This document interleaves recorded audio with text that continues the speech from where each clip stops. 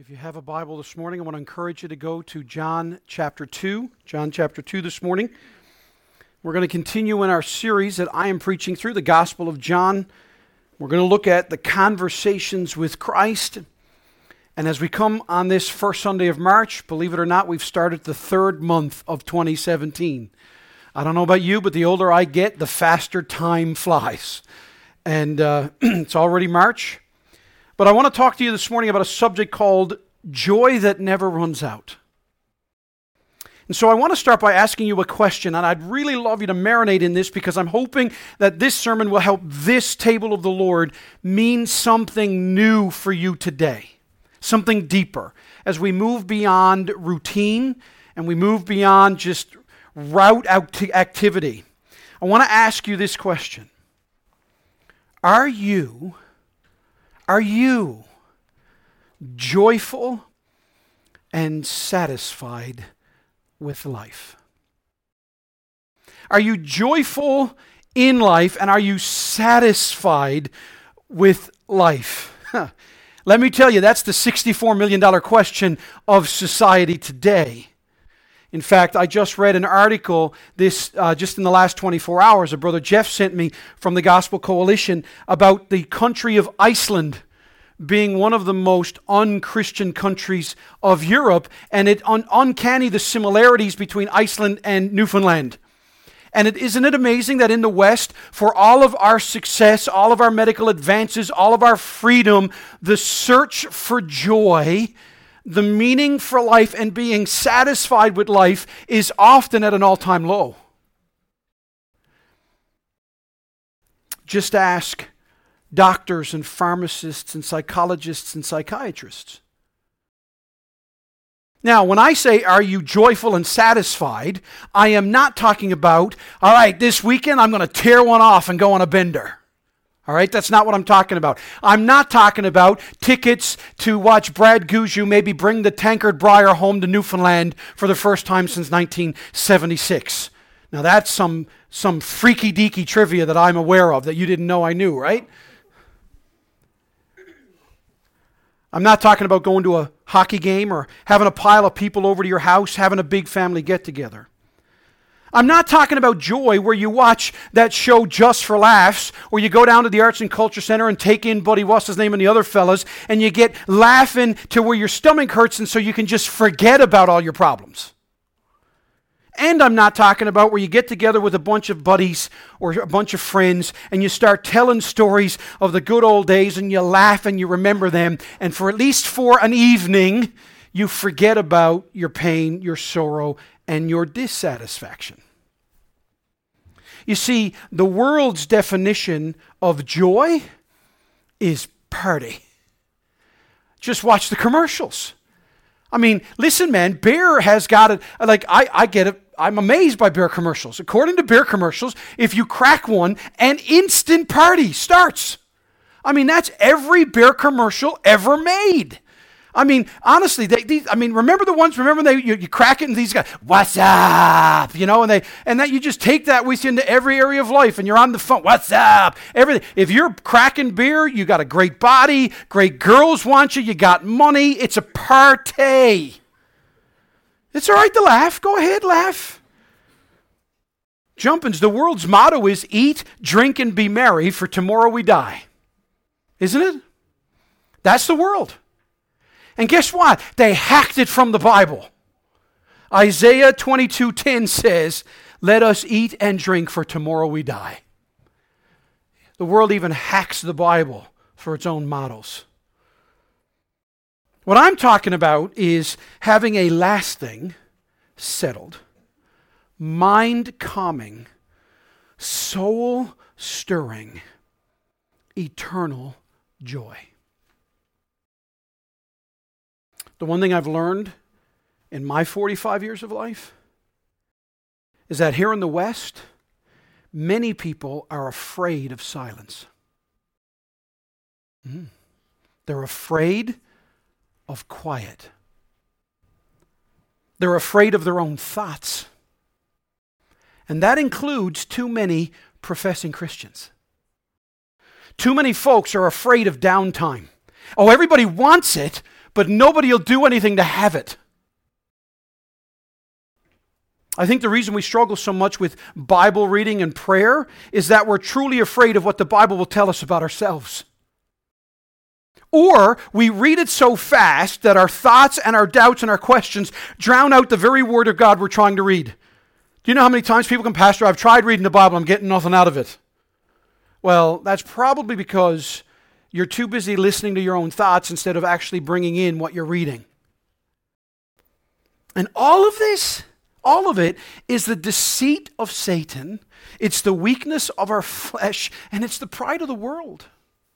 Satan tells us God is trying to keep something from you. That's his MO. He'll always tell you, see, if you obey him, if you trust him, trust me, he's holding something back. Go all the way back to Genesis chapter 3. That's exactly what his MO was. Our flesh craves pleasure and comfort and ease. We're afraid. Everybody knows that, no pain, no gain, but nobody really wants it. Why do we live in a fast food world? And the world tells us ultimately that we are God. That's what the world's system is, that we get to choose what is right and wrong. And has there ever been a time in human history where that's not true today in the Western culture? We're all our own little God. I determine what's right and wrong. And it's purely based on my feelings, get this, at the time. I don't even have to be consistent with my feelings. What is right for me today may be wrong for me tomorrow, depending on how I feel. That's the world. And of course, all of this are lies. Nothing ever truly pays off. We're always in this endless cycle of trying to drown out the noise of our discontentment or party away our fears or simply plug our ears like young little kids going la la la la la, pretending that something's not wrong even though we're scared out of our minds. Have you ever seen kids do that? Especially if the parents are out and the babysitter's in, they think that there's monsters in the closet. And they hear something, they just think if I plug my ears, go la la la la la, then it's not true. Do you know how many adults do that in life? But oh my, Calvary, how we lie to ourselves and listen to the lies of Satan in the world. I've often thought what I would do if God came to me like he came to Solomon and said, Steve, what do you want? And Solomon asked for wisdom. I really think that if I was in a mind state of wanting to be what God wants, if God said that to me, I'd ask, just free me and the people I do life with from the lies of ourselves, the world, and Satan. Just help us to see the truth. Have you ever really considered what the Bible says about all this? In Romans chapter 14, verse 17, Paul says this, for the kingdom of God is not a matter of eating and drinking. So there you go, right? Eat, drink, and be merry, for the more you die. Right away, we know then that motto is not the Bible's motto. Because Paul says the kingdom of God is not a matter of eating and drinking, but righteousness, peace, and joy in the Holy Spirit. Now, stare at that verse, all right? Because I think it's on the screen. Stare at that verse for a few seconds and consider deeply what you think Paul meant. And what God wants you and I to see and then do. How should you respond? If that's an axiom of truth, to use a geometrical expression, if that's an axiom of truth, the Bible here tells us that the kingdom of God, what it isn't, and then tells us what it is. Now, I know that we can often get caught up in the temporary, but this verse says it's not the temporary, but the eternal. And many of us would say, if I talked to you, if I had the time, many of you would say, Pastor Steve, listen, man, I have worked hard at that righteousness gig. I know I'm supposed to live a certain way. I get it. I know there's a morality God wants us, and I'm trying. And some of you may have even prayed for, longed for, and worked for peace. Some of you want it. Some of you have even maybe traveled to Israel. I've gotten to go there and gone up to the Western Wall, and you write little prayer requests on them, and you fold up these pieces of paper, and they're jammed into all of the crevices of the wall. And this is what people from all over the world do. And many, many of those things say, I pray for the peace of Israel. How many of you have not prayed and said, oh Lord, would you just bring peace? How many of you not wanted it? But what I'm curious to know is how many of you fight for joy in your life. the way you would fight for righteousness or peace. The Presbyterian pastor J.M. Boyce made this incredible statement. He said, "But as I look around or about at contemporary Christianity, it seems to me that many are sadly lacking in joy. They have the doctrine right and are even secure in salvation. But there is none of the supernatural joy and exuberance that is one of the outward marks of the presence of the Lord Jesus Christ in a Christian."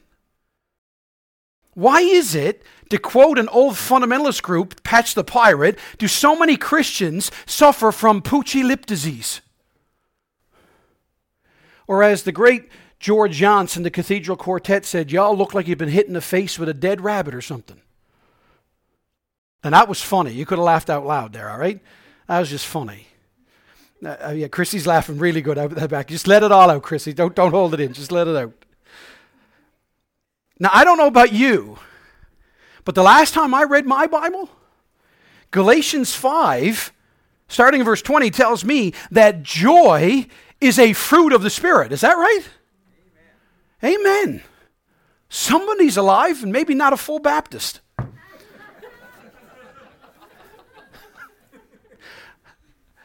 David, right? King David, who suffered. Now get King David, all right? He suffered. He was betrayed. He sinned. He saw his family blow up. He loved God but failed him. He saw his nation rise and then fall. He wanted to build a temple but was told to wait. But here are his words in Psalm 16:11. "You make known to me the path of life. In your presence there is fullness of joy. At your right hand are pleasures forevermore." Like, I don't know about you, but that doesn't even make sense, does it? Does that make sense? And then there's the book of John. Or sorry, in Psalm 33, David again would say, "Be glad in the Lord and rejoice, O righteous, and shout for joy, all you upright in heart." In the book of John, chapter 15, listen to Jesus when he says, John 15:11, "These things have I spoken to you." Why? "That my joy may be in you and that your joy may be full." Now, don't miss that. Don't miss the sequence of events there. His thing is, I have written the Bible to you. I have given you my word so that his joy will be in you. And when you have his joy in you, then your joy is full. Do you get that? So you don't get to define what joy is. God does.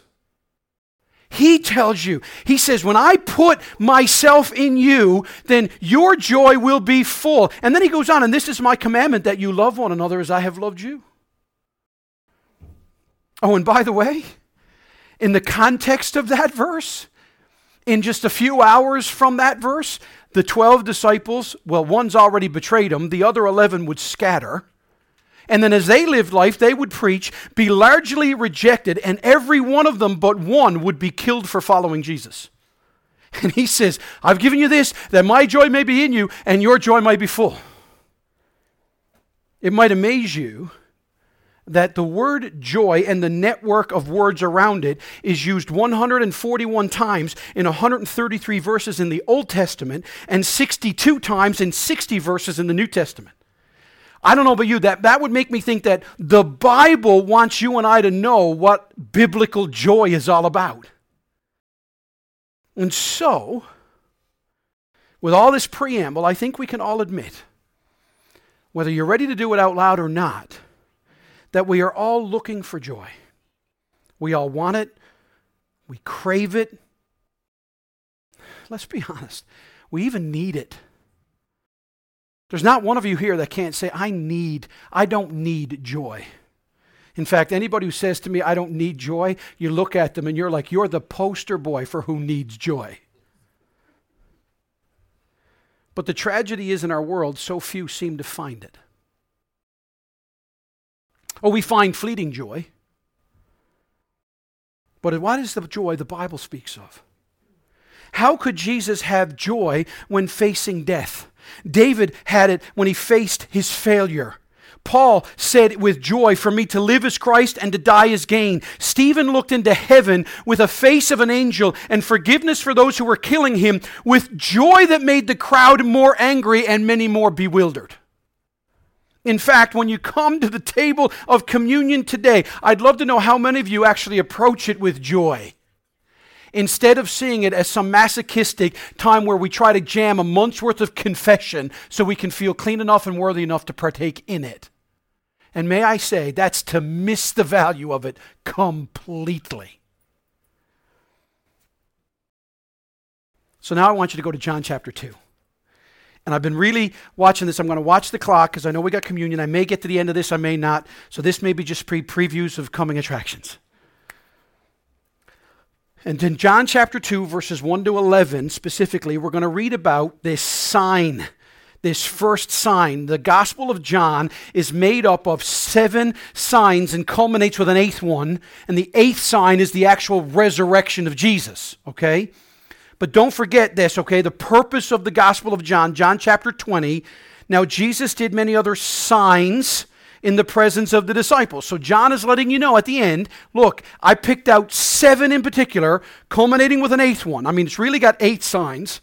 7 he handpicks. All right? And John chapter 2, verses 1 to 11 is the first one. But he says, many other signs he did, but these are not written in the book. And he says, but I picked these. These are written, and here's why I picked these, so that you may believe that Jesus is the Christ, the Son of God. And here's the result of you believing, that by believing you may have life in his name. And you could easily substitute that word life for, you may have joy in his name. That's what he's saying. So let me read the passage, and let me just remind you of a couple of things. John chapter 2, starting in verse 1. John says, on the 3rd day, so keep a note, that means a 7-day week has elapsed, starting back in John chapter 1:19 to chapter 2, verse 1. On the 3rd day, there was a wedding at Cana in Galilee, and the mother of Jesus was there. Jesus also, now notice, was invited to the wedding with his disciples. When the wine ran out, the mother of Jesus said to him, they have no wine. And Jesus said to her, woman, what does this have to do with me? My hour has not yet come. So his mother said to the servants, do whatever he tells you to do, basically. Do whatever he tells you. Then you get the context. Now there were 6 stone water jars there for the Jewish rites of purification. If you write in your Bible, highlight this because this is a key statement in this passage. These 6 water jars that are there for the Jewish rites of purification, each holding 20 or 30 gallons. So in total, you got somewhere between 120 and 180 gallons of water. Take note of that. Verse 7, Jesus said to the servants, fill the jars with water. And notice this, and they filled them up to the brim.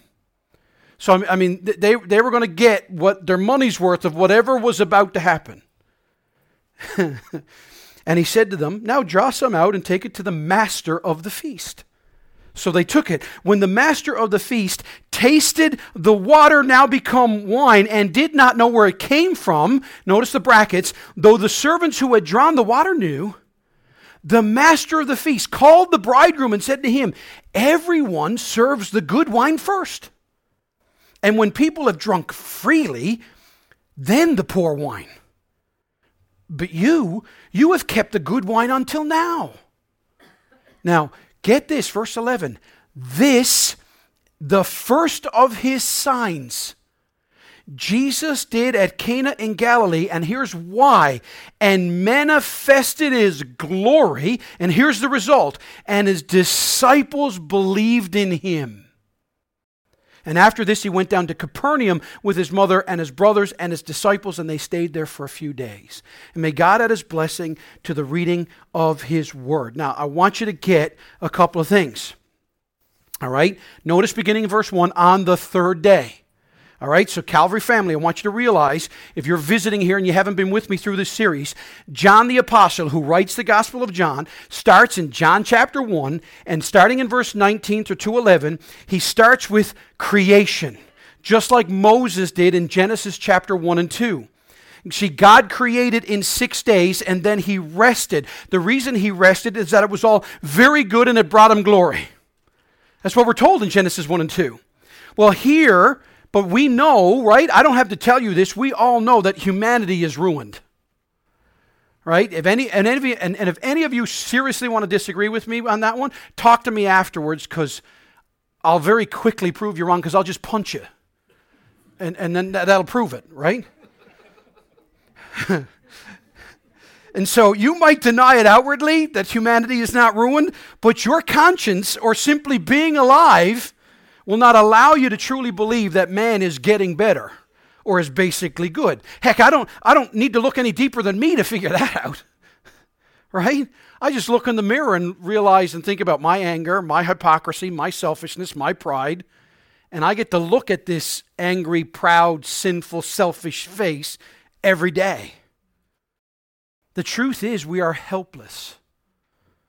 But John, in 1:19 through 2:12, John the Apostle is yelling out, oh, we are helpless, but we are not hopeless. Oh, if I could get you to walk out of here and remember that. Every one of you here is helpless. You are as helpless as an infant trying to save its own life. All you can do is lay there in your own stink and mess and hungriness and cry. But you can't do a thing to fix it. But because of Christ, you're not hopeless. In fact, there's nobody hopeless. Why? Because Jesus Christ has come. Amen? Right. Yeah, you're big believers. So here we have the week of recreation. Jesus has come with witnesses and power. He is calling and approachable. He teaches and he loves. He knows each of us as we are. But think of it. On day 1, back in chapter 1, verse 19, John the Baptist testifies, look to Jesus. On day 2, John the Baptist points to Jesus. On day 3, Andrew and John approach Jesus. On day 4, Andrew brings Peter to Jesus. On day 5, Philip is called by Jesus, and Nathanael comes to be known by Jesus. On day 6, these 6 disciples travel with Jesus, and now we come to day 7 in chapter 2, and something spectacular happens. Have you seen it yet? Are you putting all the dots? Day 7 is the wedding of Cana. It's the hometown of Nathanael, by the way. Remember when he says, can anything good come out of Nazareth? And we're told that Cana is his hometown. And Jesus with his 6 disciples, with his mother and maybe some of his siblings, and who knows how many other people are there. And it's here that Jesus' public ministry starts with this sign. So number 1, if you're taking notes, I want you to notice the setting of joy. I want you to see the setting of joy. In their passage, there is a wedding. It's the wedding. The wedding feast has come. And I've already spent a great deal of time, but a wedding is meant to be a joyful event. It's really weird if someone says, do you want to go to a wedding? My son's getting married. You want to go? Like, you already know. If someone does that, you're like, something's freakishly wrong. Because that's normally not how you get invited to a wedding. Right? Weddings are meant to be joyful events. And we see that Jesus is invited to come with his disciples. Now, listen, I could spend all morning on why was Jesus invited. Do you know, commentators have written entire books about this. Why did he come? Was it because of Mary? Was it because of Nathanael? Was it because he had been previously invited? Who cares? The text tells me he was invited. So I'm inclined to go, he was invited. Last time I went to a wedding, I was invited. And so I went.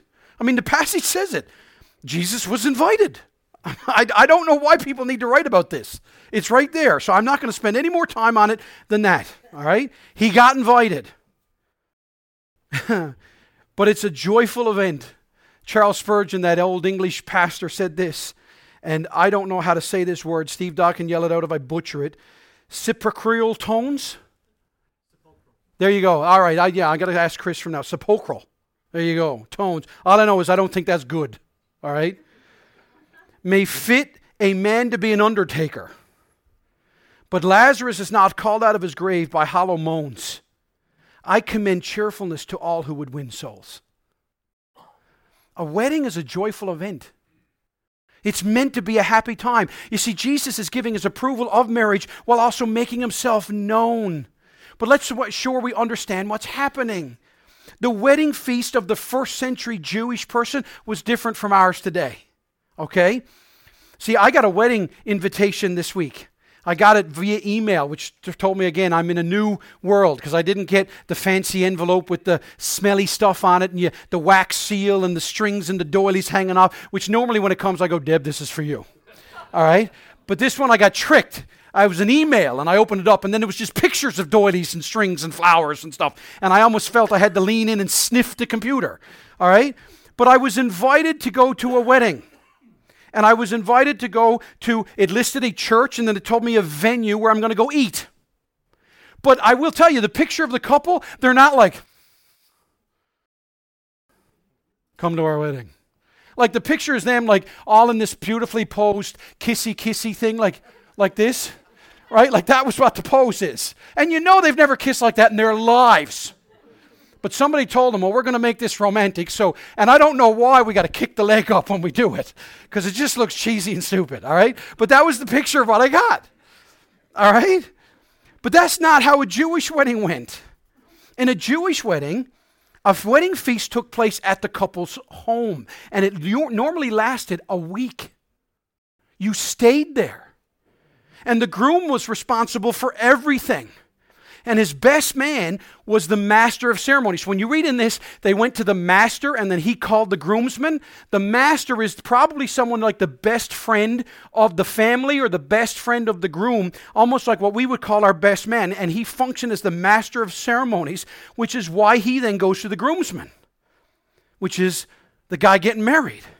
So we have a happy, joyful event, an event with much planning, invited guests, it's public, reputations are on the line, it's supposedly to go perfect, and in the midst of the laughter and fun, something happens that has happened to us all.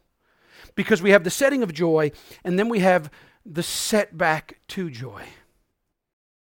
You have the setback to joy. Because if you notice in our passage, it says in verse 3, and when the wine ran out, the woman, the mother of Jesus said to him, they have no wine. This was the setback. Now again, we struggle to get the significance of this situation in our day. Because for us, running out of something hardly seems like a joy killer. Because you can just go to Marie's. There's always a Marie's open somewhere in this city 24/7. And more, Marie's has everything under the sun. Now at a highly jacked up price, but you can get it. Okay? But you got to realize, you got to get the picture. Because I know that at my wedding, all of the effort that Debbie and I, mostly Debbie, put into it and thought about behind the ceremony and the speeches. But yet for all of the effort that Debbie and I spent, the stacks of wedding magazines that Deb bought, that if I'd have saved the money, I'd be retired right now. No, that's not true. But we spent a lot of time and energy planning every detail of our wedding, down to the minute detail. And you know, we'll be married 25 years, and when still I'm with my wedding party, you know what they say to me the most? Buy some good meal. They don't talk at all about Deb's dress. They have nothing about the ceremony, nothing about the speeches, nothing about what we did or how we wove the thing together. Steve, boy, I had full turkey dinner and they offered me seconds. That was awesome, boy. And then we had crepes for dessert. That was deadly, right? That's all they talk about is the meal. No one talks about the flowers. Nobody talks about the bouquet. Nobody talked about my Michael Jordan collection tux with the baggy pants that went tight to the ankle. That was cool. Don't stare at me like I'm weird. And what's more, we read various things that the Bible has to say about wine, and then we're even more confused. Because the rabbis of the first century would say this, without wine there is no joy. That was a common statement. We see the symbolism of wine in Psalm 104:15, which praises the Lord. Wine that gladdens the heart of man. Psalm 104:15. In Judges, we're told that Jotham recited a parable about the trees of the forest to the men of Shechem, in which the vine declined to rule in the forest because it said, should I give up my wine, which cheers both gods and men who hold sway over the trees? In Isaiah 55:1, Isaiah the prophet would quote God and said, "Come, buy wine and milk without money and without cost." All through the Bible, wine is actually spoken of in a good way. So in the first century, to run out of wine would almost been the equivalent of admitting that neither the guest nor the bride or groom were happy or sufficient or could actually provide for what they started out with. And I need you to work with me to avoid the stigma of our day and the controversy, again, of whether or not we should drink or not. Because many people come to this, and just like many people have written all kinds of books on why was Jesus at this wedding, many other people write books about whether or not this was real wine and should you drink wine and all of this stuff. And again, who cares? It's to miss the point. All right, this is not a sermon about whether you should drink or not. I'm going to report to you what are the events here and the purpose of this sign. Basically, this is the fact that a wedding is meant to be joyful, meant to be joyous, and that every detail is accounted for and planned, and that all who come would be taken care of, and that it's the desire of every bride and groom for it to be a happy day, and that everyone who comes is happy and speaks well. And you all know what it's like when something you've planned for goes horribly wrong. And so when you go back to the passage, go back to me with Mary's original statement, and she says to her son Jesus, "They have no wine." They have no wine. That is a statement of condemnation of the groom and his ability to plan and provide. It's an insult to his guests. It's even opened up the groom to a lawsuit. Guests could sue him because they have come to something and he's ill-prepared. But remember, this is a sign. And there's an obvious issue, but John is trying to get us to see it. And I want you to try and think of if she had said, "Jesus, they have no joy." Or what if we put it down and we said, "They have no Jesus"? Never forget that this recording of this miracle is meant to be assigned to something spiritual. There's a spiritual ramification to this. And so thirdly, we come to the source of joy. The source of joy. Jesus is approached by his mother, and she basically gives him information, and Jesus makes a pretty startling response, right? When the wine ran out, the mother of Jesus said to him, "They have no wine." And Jesus said to her, "Woman, what does this have to do with me? My hour has not yet come." His mother said to the servants, "Do whatever he tells you." I love this interplay. And there's so many ways that you and I can get it wrong. Okay, don't read into this passage a couple of things. First, Mary doesn't control or even influence Jesus. Okay? This is not Mary coming to Jesus saying, "I am your mother and you will do what I tell you to do." All right? And this doesn't make her co-equal with Jesus. It doesn't make her co-redemptive with Jesus or anything. She simply comes to him and says, "Look, I know that you have power to fix things." And she actually is coming to Jesus. The posture of the language is one of submission but need. And Jesus isn't disrespectful when he says woman. Believe it or not, in the original language, it's actually a term of endearment. Later, when he hung from the cross, he would look at his mother and say, "Woman, behold your son." He wasn't being disrespectful. But notice Jesus says, "What has this got to do with me? My hour has not yet come." This is not him being unwilling to help. He's making her understand because he uses this phrase 7 times in the Gospel of John. Folks, get used to the number 7. John uses it a lot in this Gospel. There are the 7 signs. The 7 times he says, "My hour has not yet come." There's the 7 I am statements of the Gospel of John. Basically, whenever he says, "My hour is not yet come," he's saying, I am not ready for the cross. Jesus is telling his mother, Mary, my time to accomplish why I'm here is not now. But notice Mary's words, "Do whatever he tells you." Do whatever he tells you. Her attitude is, again, one of submission and obedience. She's talking to her son and then saying, "Listen, whatever he tells you to, trust him. No matter how stupid it sounds, no matter how silly it looks, no matter how incomprehensible it seems, just do." She shows both submission and evangelism and discipleship. She's going to Jesus, "I need help. I can't help them, but I know you can." And then she says to everybody else, "Do whatever he says." Guys, don't you realize that's evangelism? Evangelism is just, can I tell you about Jesus? And when I do, just do whatever he tells you to do. Because that's what I'm doing. That's what it is. Now watch this. Look at the passage again. Jesus performs the miracle of turning water into wine. But what kind of wine or quality of wine was it? It wasn't just some wine. It was good wine. In fact, it was the best wine. I mean, this freaked everybody out. When the master of ceremonies gets a sip of this, he's like, go get the groom. Go get the groom. I find that fascinating. He doesn't ask the dudes that gave it to him, where'd this come from? Because that's why you got that little parenthesis there, that in the parentheses, and they said that the guys knew, but he didn't know. And he calls the groom and he says, what are you doing? I've never been at a wedding like this. Normally you get your best stuff because first impressions. Normally you're doling out the good stuff, and then when everybody is kind of drunk, not drunk as in drunk, but as in drunk, they've drunk wine, that, kind of like they've had the taste of good stuff, so you can subtly ease in the cheaper stuff, and people don't notice. But you don't do it the other way around, because that makes it obvious. Which also, by the way, tells you that these people weren't plastered. Because I've been around drunk people, and they don't know if they're drinking acid or water or wine or beer. They just know they're taking it in. Okay? So for those of you that want to panic, there's nobody drunk here because they've got full use of their senses.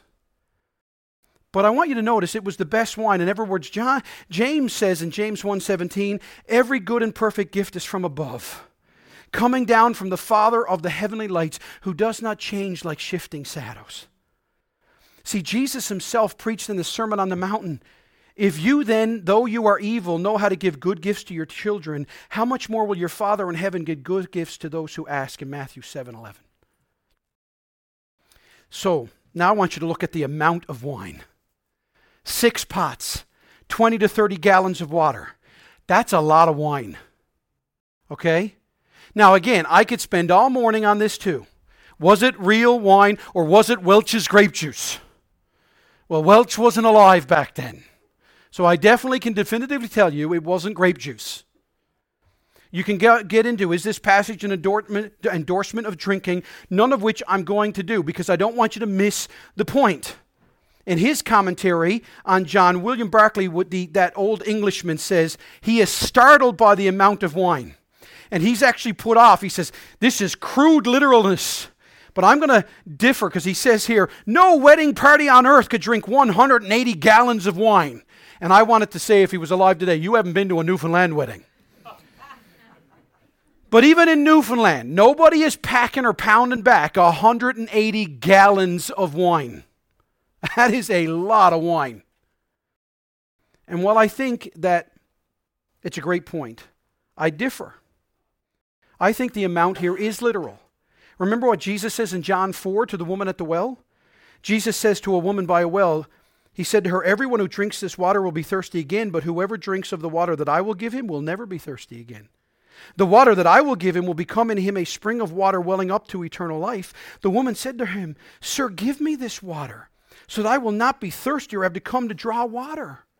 I don't want you to miss the sign. Jesus is constantly telling people in the Gospel of John that he gives you more than you can handle, need, or ever want, whether it's drink, food, life, death. Jesus declares, I am the one who gives, and I give, and I give, and I keep giving. Now, each time you'll notice, folks get fixated on the thing in the present rather than on the person. They get focused on the plan and not the eternal. What does John 10:10? I came that they may have life and have it abundantly. As a believer in Jesus Christ, we have access to unlimitless joy regardless of our circumstances. Notice too, it's not the abundance of the wine, but the quality of the wine. The master of ceremony says, this is the best stuff I've ever tasted. What are you doing? Alexander McLaren put it this way. He says, Jesus Christ keeps the best till the last.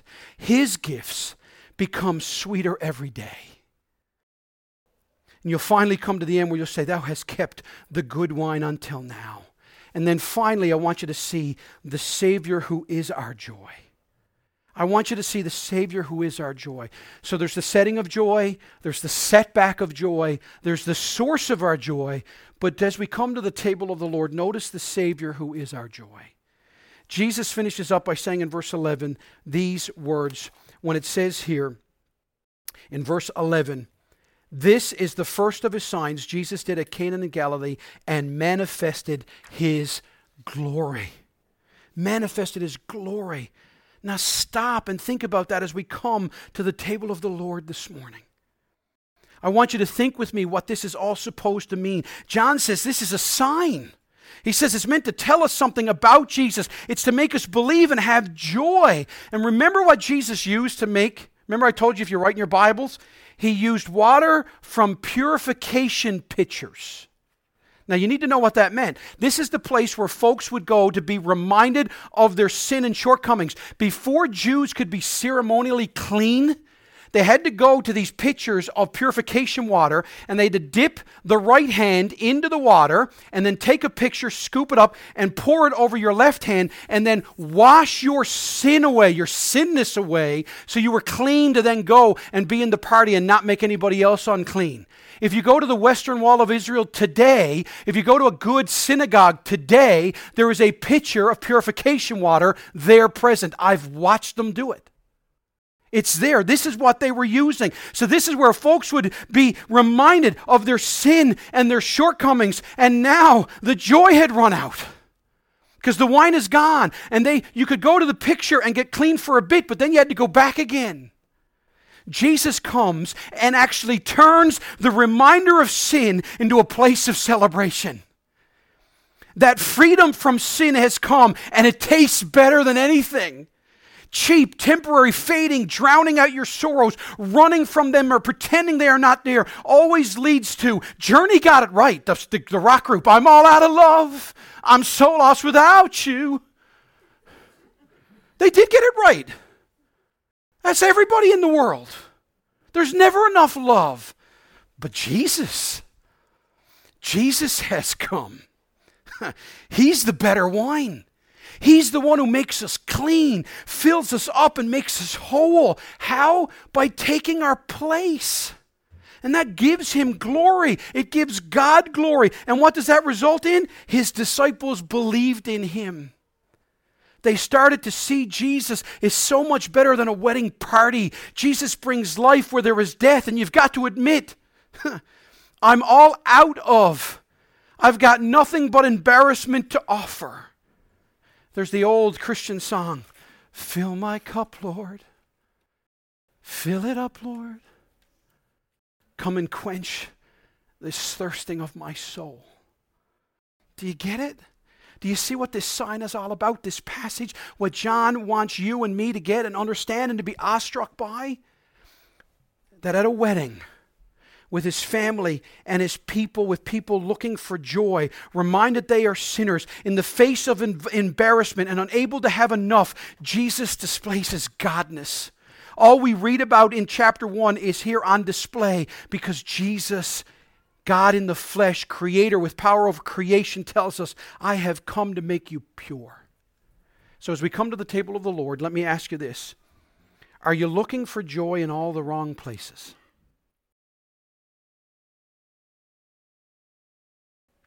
This is sometimes when I really do wish I could roll down a mirror behind me and let you all stare at yourselves as you wrestle with personal questions. A young man who had tasted most of what the world has to offer said to a Christian preacher, my God, is this all there is to life? Do you know how many times I've had people tell me that? Do you have religion? I'm going to tell you, it's going to profit you nothing. Folks, listen to me. Christless religion meets some of your needs, might make you feel better about yourself for a time, even help you to drown out your sorrows and seem to make you happy. But Christless religion will never offer you the cure of your greatest need, sin. Don't be one of those who've bought into the gospel of the world.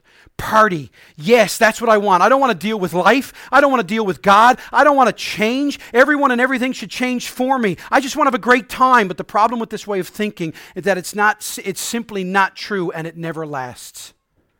Or do you have Christ? He alone can quench the hunger and thirst of your heart. He alone can put a song in your mouth that not even angels can sing. Notice what Mary says. Do whatever he says. The greatest joy of a Christian is to have Christ's joy. That's where true joy is found, where safety is found. Let me ask you this. Are you afraid to ask Jesus for joy?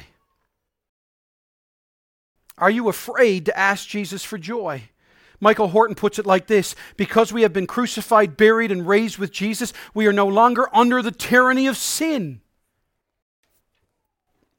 Let me ask you this. Do you live your life in the joy of His supply?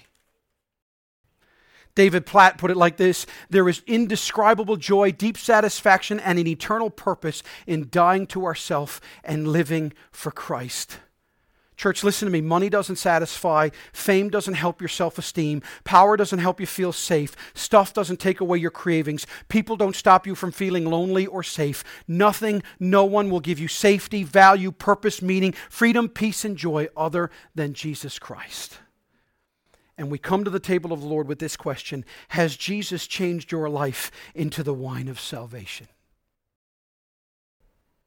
Jesus transformed water, meant to remind people of their sin, the place where I had to go to try and deal with it, but constantly be reminded that it was never going to be enough.